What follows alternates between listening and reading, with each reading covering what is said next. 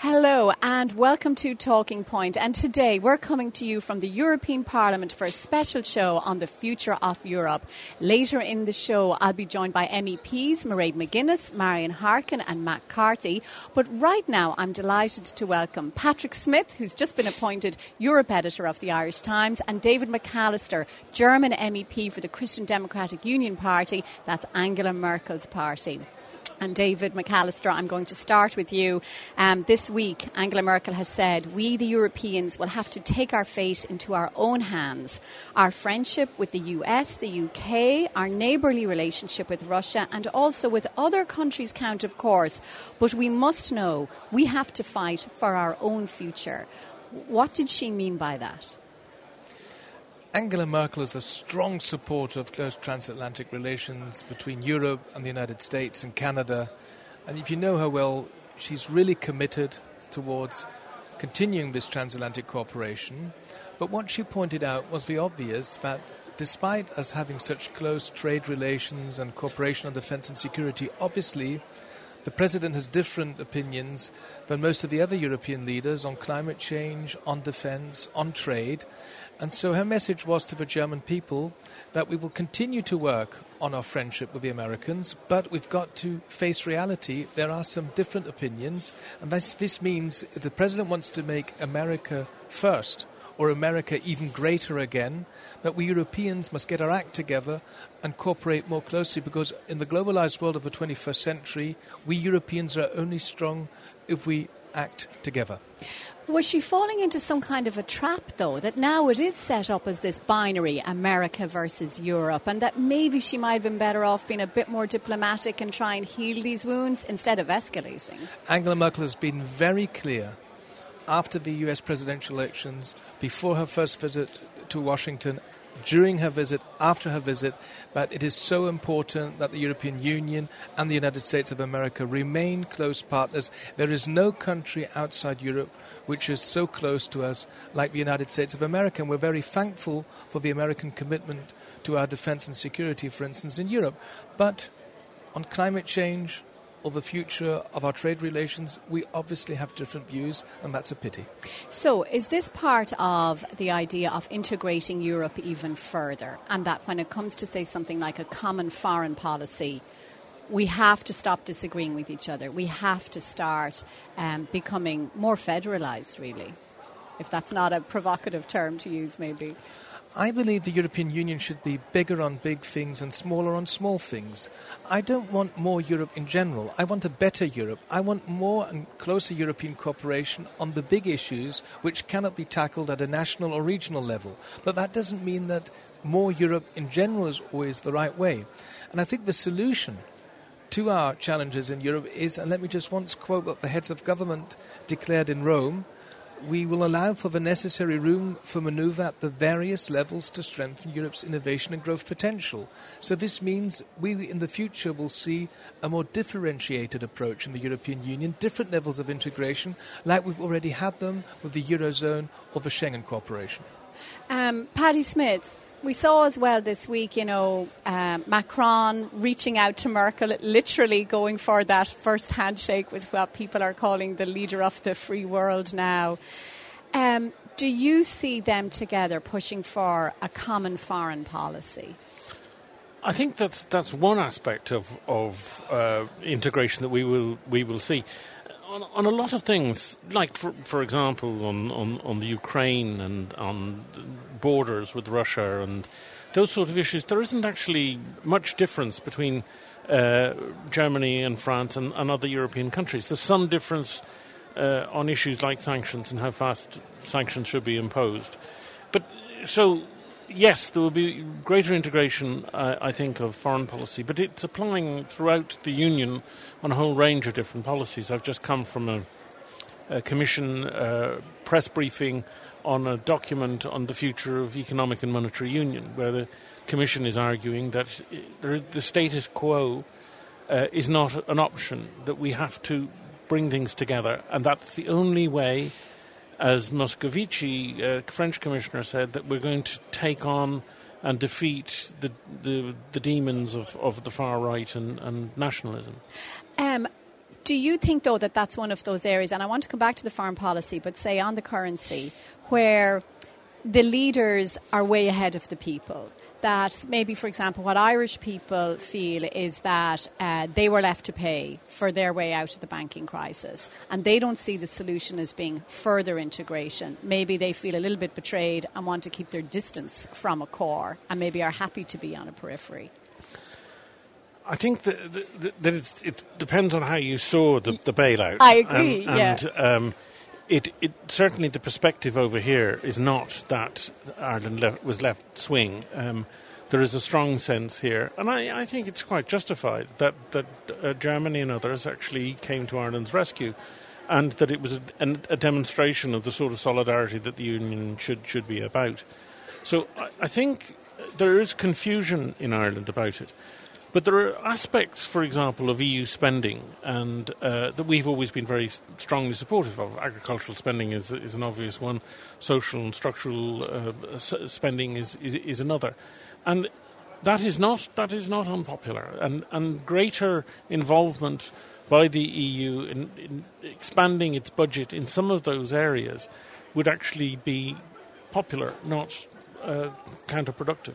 So you think Irish people would support further integration and completing the currency project? I think that there are things that we have to do. For example, the banking union, which is it isn't complete; it's half done.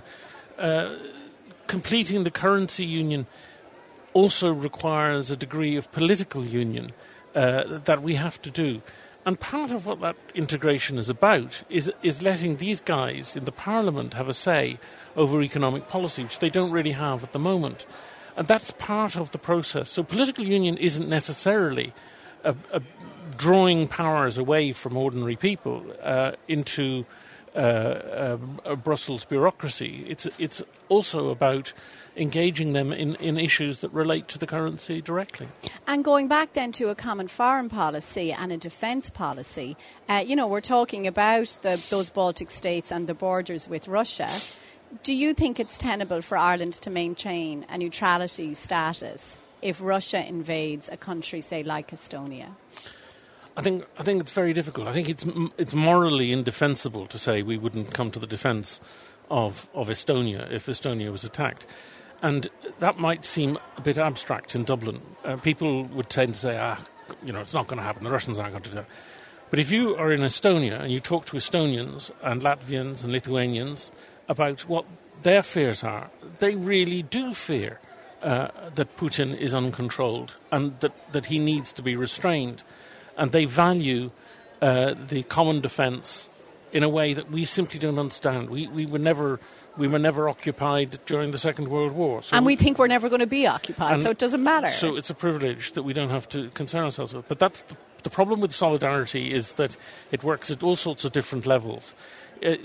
We have benefited from European solidarity on cohesion funding, which allowed us to build up our industries. We benefited from solidarity in agriculture, where our agriculture has flourished thanks to subsidies from Europe.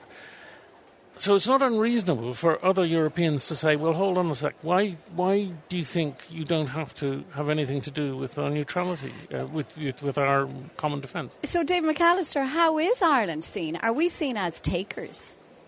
So fine, we'll take the cap, we'll take the cohesion funds, but when it comes to chipping in for something else, we're not interested. Or, fine, Germany, you worry about Russia's borders on the Baltic states, but that's not our problem. Or corporate tax.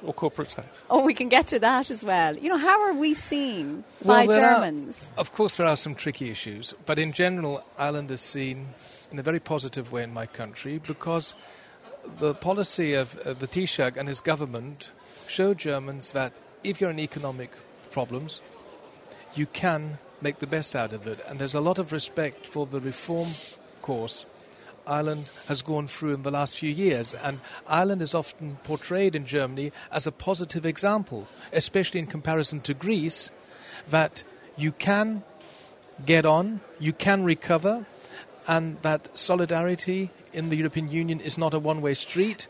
You get, but you also give. So it's a rather positive portrait of Irish policy. But in general, Germans also respect that Ireland, for instance, isn't member of NATO. We have 6 EU countries which are not member of NATO. And I understand that certain countries in the European Union are not interested in a closer cooperation within the EU framework on defence and security. But there are countries like Germany, France, Italy, Spain who want to progress in their cooperation. And I'll just give you one example. We Europeans spend more for defence and security than the Chinese or Russians. We spend 50% of what the Americans are spending. But we're not spending our taxpayers' money in an effective way. We have 28 armies in 28 member states, and this doesn't work in the 21st century. That's why I strongly believe, as a German politician, in a much closer defence cooperation within the EU framework, for instance, on defence research, development, or also procurement. So do you believe it's morally sustainable then for Ireland to opt out of that? Or do you think that we should be prepared to come to the defence of our EU member states, for example Estonia, as we're quoting? Well, this is a decision of the Irish government which you would have to take, or the Irish Parliament. And do you have a view on what our decision should be? NATO guarantees our defence and security, and important for the Baltic countries would be, in case of the Russian attack, that all NATO members fulfil their obligations of the Article 5. Of the NATO treaty, and I've heard clear messages also from American politicians the last few days that this is absolutely respected. Even though Trump wouldn't support that when he was here? Well, he didn't name Article 5, but for instance on Monday I had 5 senators here in the European Parliament for a discussion, Republicans and Democrats, and they were very clear in their commitment to NATO and also to Article 5. And I mean, until now in history, Article 5 has been triggered once, and that was beneficial for the United States after the horrible 9/11 attacks.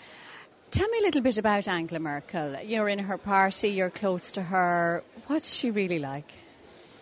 She's a great leader. She's a fantastic woman. I've been working together for nearly 20 years. And she's very highly respected by the German people because she has a, how you say in English, down-to-earth approach, no fuss. She analyzes political challenges, and then she goes through the different options the German government could have, and then she goes the one way or the other.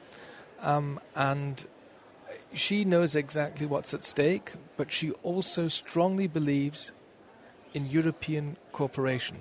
What we, as Christian Democrats, but not only as Christian Democrats, I would also include the other political parties in Germany, we strongly believe in a European Germany, which is something completely different than a German Europe. What do you mean by that? A European Germany means that, of course, Germany is aware of being the largest nation in the European Union, but we have the strongest economy. But German leadership in Europe also means it's leadership from behind and always together with France. The l'amitié franco-allemande is the motor of the European integration, and that we respect all member states in the European Union, if they're small or medium-sized, at eye level. Okay. Paddy Smith, your colleague Derek Scally was writing in the Irish Times during the week about Merkel, and that he's saying her message is not new. But its urgency is. And that since taking office in 2005, she has always seized a crisis and used it as an opportunity. So the financial crisis was an opportunity to fill in the gaps in banking regulation and finish the euro process. The refugee crisis she saw as a chance to push for a proper EU asylum policy. The series of Islamist terrorist attacks she saw as a chance to break open national security silos. And finally, when she's presented with President Trump and his protectionist policies, that this is the chance to complete the European single market. Now, there's a difference, I guess, between, is that the difference between not wasting a crisis or having your policies in reserve so that when the moment comes that the people will accept them, you're ready to strike? Which do you think she's doing? I think there's a fair amount of tactical consideration on her part going on here. But one of the things I would say about the timing of the latest statement is that if they were given the chance, I think 27 other leaders would have applauded what she did, and that there was considerable exasperation at Trump. There was a certain reserve. It was quite interesting that they didn't really feel that they wanted to take him on and have an argument, because you don't win an argument with Trump. So they listened to him and they saw him off and he went away. And then she said what they all felt, which was, what a waste of space. There are very important differences that he has with the European Union. The whole issue of climate change is global in significance, and America's retreat from it is potentially catastrophic for the rest of the world. Yes. And the Article 5 commitment, David says that he didn't mention it, but he had every opportunity to mention it, and he knew that everybody wanted him to mention it. And his officials were briefing that there wasn't a problem with this. Then why didn't he do it? Why didn't he actually say, I will come to the support of Europe if it's attacked? Because that's the fundamental pillar of NATO. It's not just an add-on extra. It's the cornerstone. So I think what she did was express a view not just on German interest, but very profoundly across the European stage. Okay, well, Paddy Smith, Dave McAllister, many thanks for joining me. And I'm joined now by Mairead McGuinness from Fine Gael, Marion Harkin, who's an independent, and Mark Carthy from Sinn Féin.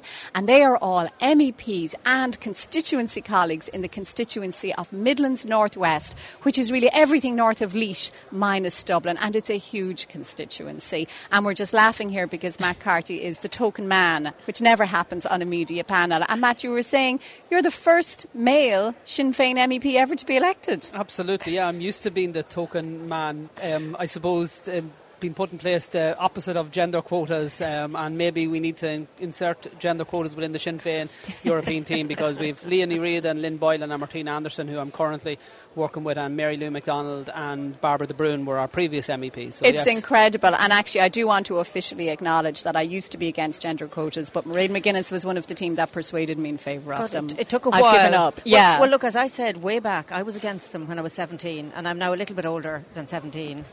5'7", and I just said nothing has changed since I was 17. So unfortunately, sometimes you do need it. And actually, I hadn't realised that, Matt, that you are the first male Sinn Féin MEP. But you're doing a grand job. I also support gender quotas, Mairead, for what it's worth. Marion, where are you on the quotas? Actually, the very same as Mairead. Before I was elected, I always thought if you're good enough, you'll make it. It was only after I was elected that I changed my mind, and I think they should be time limited until we get to a critical balance, as it were, and then it becomes normal and we don't talk about it anymore. Yeah, and it's a pity. I didn't want to be in favour of it, but you just realise in the end that's all you can do. But look, let's talk about another woman. Before the break there, I was talking to Dave McAllister and Paddy Smith about Angela Merkel and her extraordinary statements this week, where she appears really to just thrown her hands up. She can't deal with Trump. She didn't say that, but she said Europe has to fight for its own future.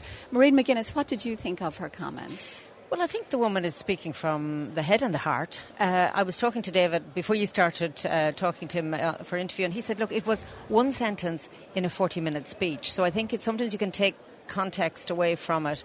She's a very measured woman, so she doesn't say things off the top of her head.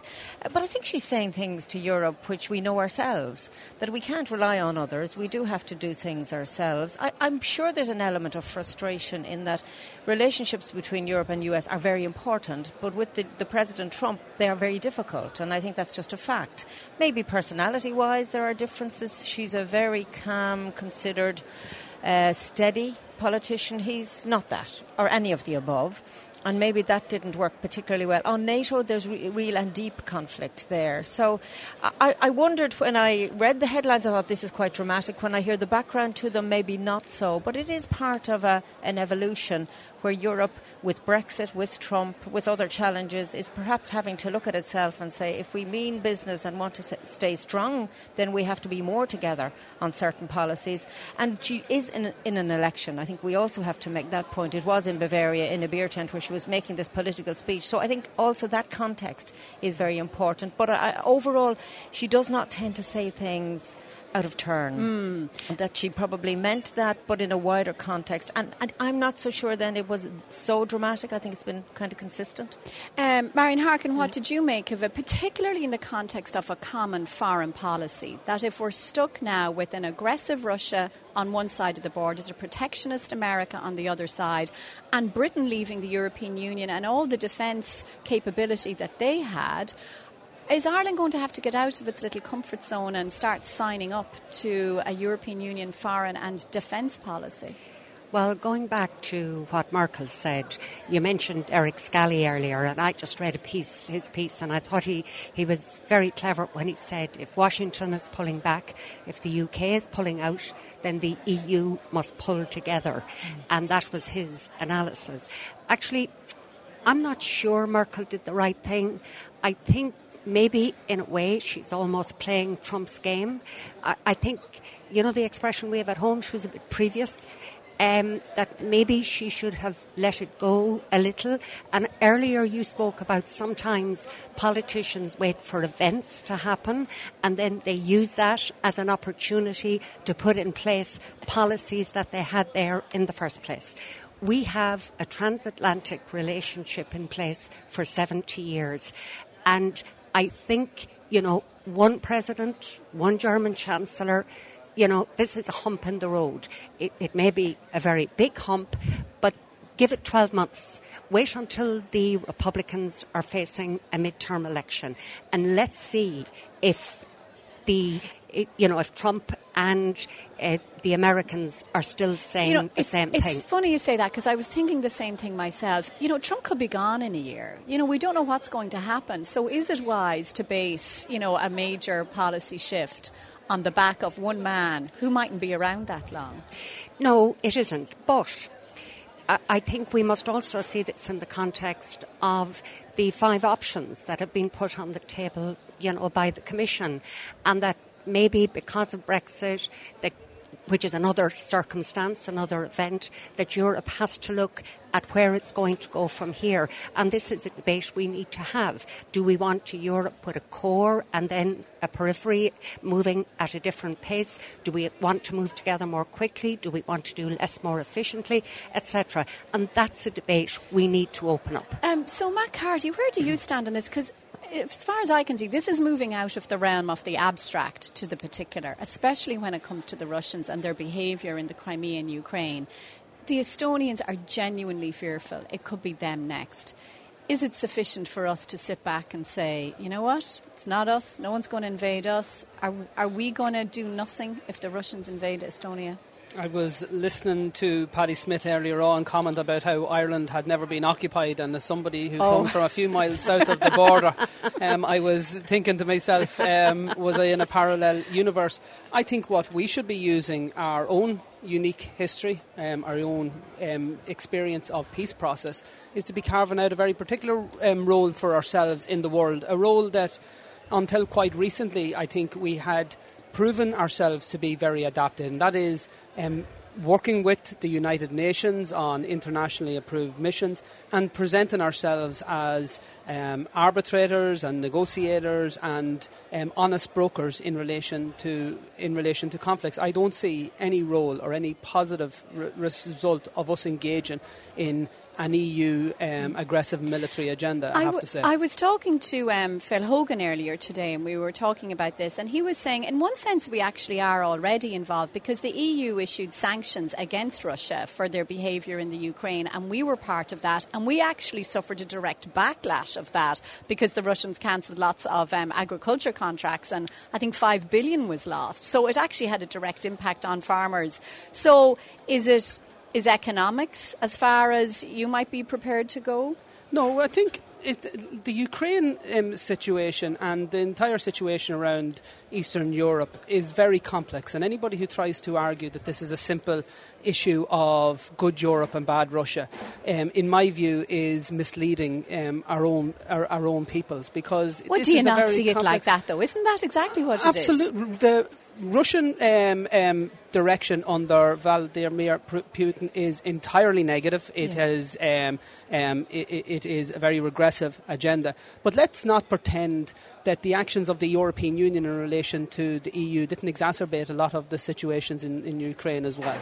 And that's the only point I'm making on that. And what I'm saying is that rather than being part of what is a concentrated push and drive towards EU concentrated military agenda, and I would argue a very negative military agenda, is somehow the answer to any of the problems that we're facing. Because I look at the world, I look at all the problems that we acknowledge exist in the world, and I ask myself, is the answer to any of the problems we see another army, and particularly a large superpower type army? Yeah. And I have to say that I don't believe that is the answer. You see, I don't think either of those scenarios are the correct one, because I remember listening, there was a conference EPP organised, and the German Minister for Defence spoke at length about her ideas around cooperation on military spending. And there's no doubt that I dislike the idea of armies and military, but I know we have to have defence. We have it even in our own country. But the waste of resources across Europe, where there are large armies, where things could be done better and more efficiently, is not the same as Europe going for an army to invade Russia. I think we're jumping way ahead of ourselves. What Europe was built on was peace, so its very nature is to avoid war and conflict and to find resolutions or through peaceful means. But also Europe does need to have strength. People want to know that they are being defended. In this Parliament, we have stronger security now because of the risks to the Parliament and to people who work here. So I sometimes think that people, when they say foreign security policy or defence, they see European army, my children will be dragged into it. I do not see that. I know Ireland is against that. But the idea that we should therefore do nothing when you hear about the inefficiencies in spending in armies across Europe, I think is not a good thing. So when budgets are very tight. This isn't actually about resolving inefficiencies. In fact, what the European Union is putting pressure on member states to do is actually increase its military spending, including Ireland. So this isn't about actually saving money for the taxpayers of Europe. This is a very separate agenda. Let's say if it was. Let's say if it was something like we need to buy new helicopters or planes that can be used for Coast Guard rescue and that kind of thing. And instead of us having to buy it ourselves, if we can do some bulk purchasing as part of a European Union thing, that we would save money that way and have better resources ourselves. That sounds very benign, Sarah, but that's not what we're talking about here in terms of, if we look at what happened since the Brexit vote in relation to the election of Trump indeed, and when European leaders have come together, we have listened to people like Jean-Claude Juncker come out and say and talk about the creation of a European army. Now, the truth of the matter is that there isn't a single member state that I'm aware of where there is popular support for the creation of such an army. And part of the problem that as I see it, is that Europe has come to the point where the leaders are finally realising that there are problems. There are problems in relation to the engagement of citizens with the European project. And they're coming up with answers. But they're coming up with answers to the wrong questions. What citizens are asking for is for Europe to be more responsive to their needs. And in fact, what the response of the European institutions increasingly has become, let's just do what we're already doing faster, quicker and bigger than we have been up to now, in the hope that somehow citizens will forget that they're actually opposed to these moves. I think we're conflating an awful lot of different things here. And I still remember the Nice Treaty and the Lisbon Treaty and all of those leaflets that were put out there about your children being drafted into a European army. And people get very scared when they hear this. But I think the first thing that I would say, and this is bottom line, the first duty of any state is to defend its citizens. Now, the second question is, how do you go about that? And then there's a third question. We are part of the EU. And, what are our reciprocal agreements? And then the fourth point is many of our EU fellow members are part of NATO. And when David McAllister was speaking to you, that's what he said. NATO's Article 5 is a mutual defence clause.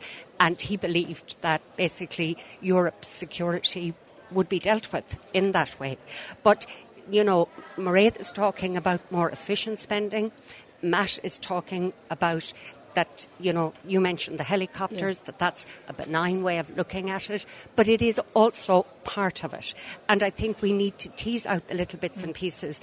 We know Ireland's position in regard to neutrality being, we have our triple lock. But you think within that, we still might be able to participate in some ways, within that? I think what we need is those who, let's say, are in charge of our armed forces, our minister, to open up that discussion, and that we can see if there is some way in our using, our traditional neutrality, etc., that we can benefit from what we might need. Mairead, I want to come on to money, if you don't mind, if we shift the topic. And it was interesting, actually, that David McAllister was saying that the Germans see Ireland as, we dug ourselves out of a hole and we made the hard decisions, whereas Irish people would think we were abandoned. Now, the Germans might say, well, you made your own mess, so of course you had to dig your own way out of it. The solution to the financial crisis, all the experts that I talk to agree, is complete the euro project. Where do you think the solution lies? With further integration and completing the project? I think yes, in a word, because I take some issue with how Irish people view the crisis. Yes, a lot of people felt let down, but on the other hand, look how different Ireland is to Greece today, and thankfully that is the case. It's not finished, but at least we made progress. There's no doubt that we can't stand still.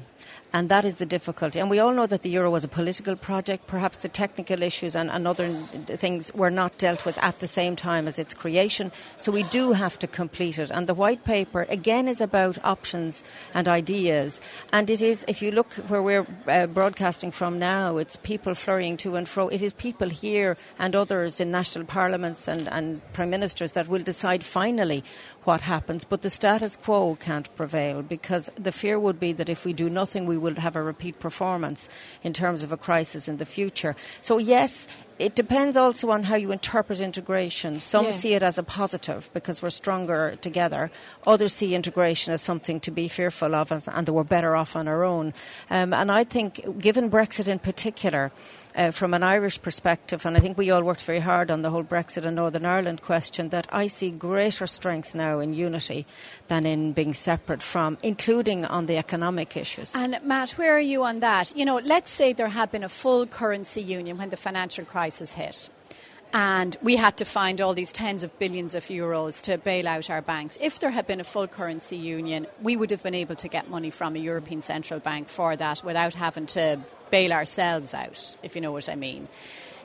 So do you support furtheration of the currency project, so we're not left in that position again? I see no evidence that if the same situation was to happen again, that we wouldn't see a repeat of what happened. And I suppose there's no point having a debate around what now is almost a historic political issue, but the Irish people were saddled with 64-odd billion euro of debt that wasn't theirs. And to stop that happening again... The main beneficiaries of the position of that what happened, the main beneficiaries were German and other European banks. So let's not pretend that somehow, this was a great act of solidarity on behalf of the European Union because they allowed this debt to be transferred to the Irish people. So if it happened tomorrow...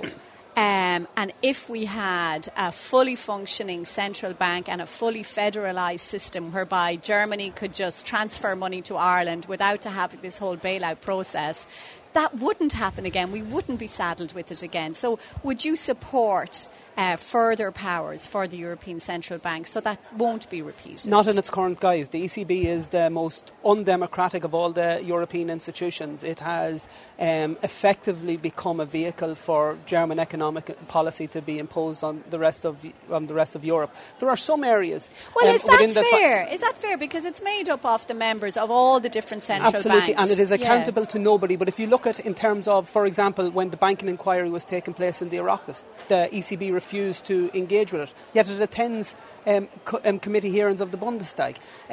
When it is accountable in theory to the European Parliament. I'm actually a member of the Economic and Monetary Affairs Committee. I've had the engagements with Mario Draghi, and what those engagements comprise of is a 5-minute interaction, which means that if I spend 4 minutes asking questions, Mario Draghi has 1 minute to respond, and that's the sum total, and that happens about 3 or 4 times a year. So without having full democratic accountability of an institution that has such far-reaching powers as the ECB, then I would argue that we shouldn't be giving the ECB more powers. If there was a way to get that accountability, would you be happier then? I see no initiative at a European level towards moving that. I think, again, in terms of how we respond to the economic wants and needs. I think there's a need to understand that every country is different, and particularly when you're talking about Ireland in a post-Brexit scenario, there are going to be nuanced policy requirements for a country like ours, and sometimes that will mean flexibility in relation to taxation. We don't have the flexibility in relation to interest rates and currency that is usually the first line of an economic defence for any shocks that occur within the system. So I'd be very wary about giving up any of our other flexibilities. That's not to say that there isn't things that we can do at an EU level together that would be in the best interest of all of us. And one of the areas that I would absolutely, in a financial framework, see as something that we should be doing much better and much speedier is the whole issue of tax transparency, particularly in relation to multinational corporations and some of the wealthiest organisations and individuals in the world who are using the variations in relation to the disclosure policies within various revenue systems. So do you support as means to exploit those taxation systems to avoid paying their taxes? So do you support what's called the CCCTB or BEPS, where they establish a moral principle? Money that's earned in the country must be taxed in the country, and you're not allowed to move it around. I think the CCCTB sounds much better on in terms of the principle than when you actually get down to the fine print, and we're moving towards that bit. Like, for example, we're now finding out that within the Commission's proposals, there would be a situation that lots of companies in Ireland would actually be paying less tax as a result of the position that there can only be one specific tax rate. We can set the tax rate, but it has to be the same for everybody, which is different than what's currently in place. So again, sometimes I think because there's a reluctance at an Irish level, because we all agree with the concept of Ireland being part of a European Union, and we know that means that on some points there needs to be compromises met. But I think because we have that as a starting point at an Irish level, sometimes there's a reluctance to criticise any of the big projects that have been proposed at an EU level. Well, and I think we're actually doing our own. Marion, where do you stand on all that? There's a lot there. I know there's a lot. I know. And just one comment. I was listening to Paddy Smith earlier, and he was talking about that at European level, they felt they bailed us out. They did not. And I will never forget the night it was announced. I was watching it on ITV when they said the interest rate was 5.9%. It was extortionate. Absolutely. And it was put at that level to teach us a lesson. Things changed because, of course, Portugal needed help, etc. And Jean-Claude Trichet was the one telling us you cannot burn senior bondholders, so, yeah, I'm with you there. And look, I think actually if you were to look at the legality of putting money into zombie banks, it is actually against the rules of the ECB in the first place. So what now? But how would you go forward then? But the question is, the currency union that we're part of, the currency itself, is still imperfect. It was not fit for purpose then, and it still isn't fit for purpose now, though it's better than it was. So, you see, when you say, if this happened again, that would mean that Germany could transfer money to Ireland. But remember, it could also mean that Ireland could be transferring money to Greece or to whoever. So a transfer union, which you speak about, which is the way, for example, the dollar currency is managed, or sterling, means that you transfer from those areas that have it, if you like, to those areas that need it. So we could never assume that we would always be the ones receiving. Sometimes we could be the ones giving.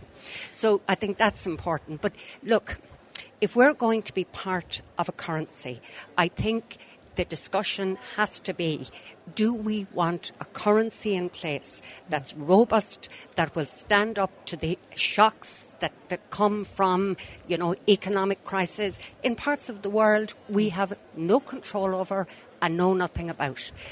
So the question, most people would say, if we're going to be in a currency, then the infrastructure of that currency should be such that it will protect us. So the question then is, how do we do that? Now, I suspect Matt would agree with that analysis. Where there might be differences would be how we go about doing that.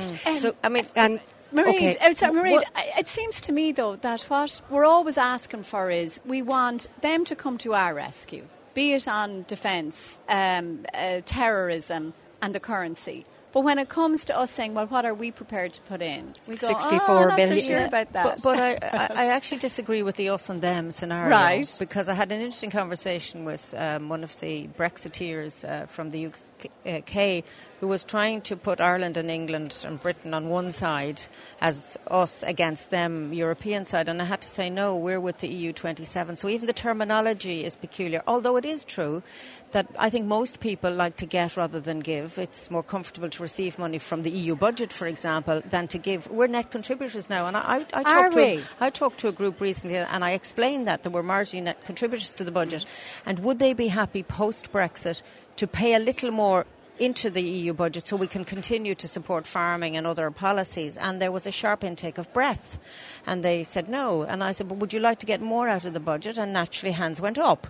But you can't have it both ways. So I do think that this time that we're in now is forcing us all to think more deeply, to challenge ourselves and the people we represent about how the world is today and how we can stay within the European Union and work to make it better, not just on the currency side, but socially and on other issues, so that our children will enjoy the benefits of it. Because I remember it was 2015, there was a time here when we were shaking with nerves that the euro would collapse. We forget very easily how it was on the edge and people were terrified and there was all sorts of movement of money.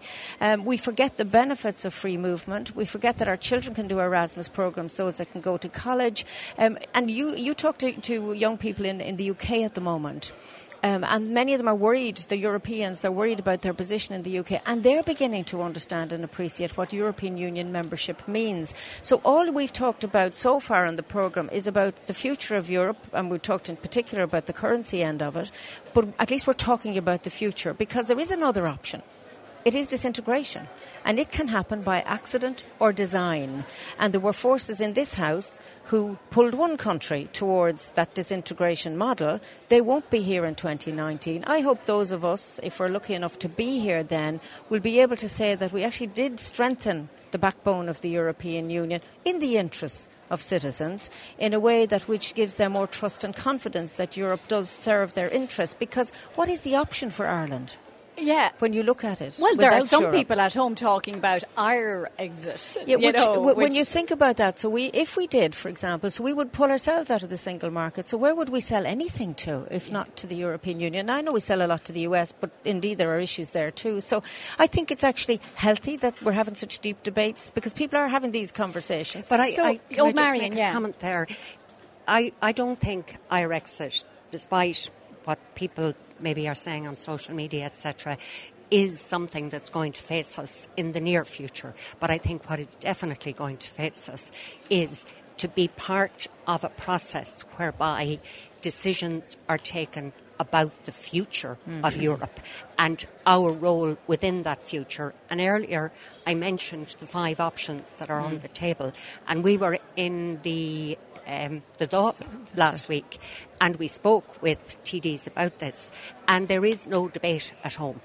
And I think that debate needs to be started, and in a timely way, because you know something?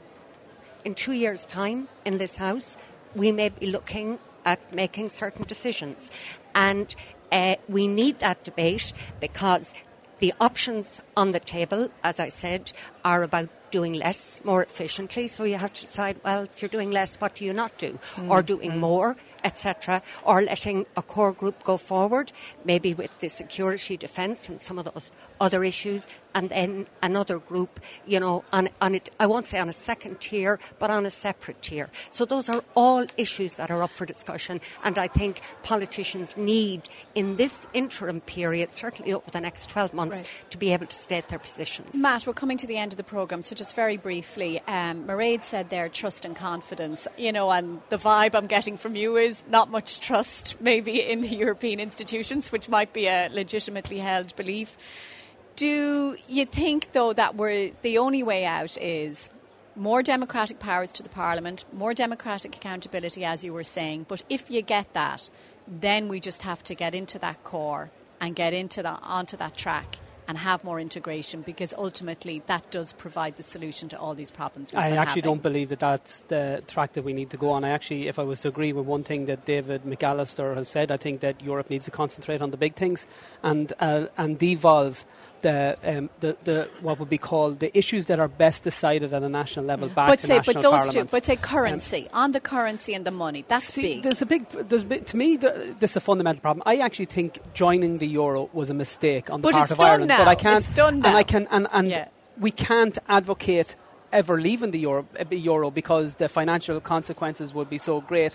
And the same is one of the reasons why we will never see a debate around our exit or an Irish exit from the EU is because people recognise that the consequences will be so great that it isn't even a discussion point. So you just have to keep going. Well, you can't go back. We need to say that, do we want to be part of a group that's greatest strength in keeping us part of it is a fear of what would happen if we left, or do we want to shape the European Union in a way in which the needs and wants of citizens, not just in Ireland, but in Germany or in Greece or in Italy, are responded to as necessary in relation to what they need, rather than the situation where the peoples of Germany's interest is put above the interest of other countries. The best example of where we actually did influence hugely was around Brexit and the work of this Parliament, where we're small in number. We don't all agree on everything, but by goodness on that issue we got huge support. So sometimes you can influence, you don't have to be large, and we have influence. And we still have to see what happens with Brexit yet. We have to keep an eye on it. That's a debate for another day, Sarah. Mairead McGuinness, Marion Harkin, Matt Carty, many thanks for joining me today, and thank you for listening to our show from the European Parliament. Thanks to Stephen Jordan who produced, and thank you for listening today.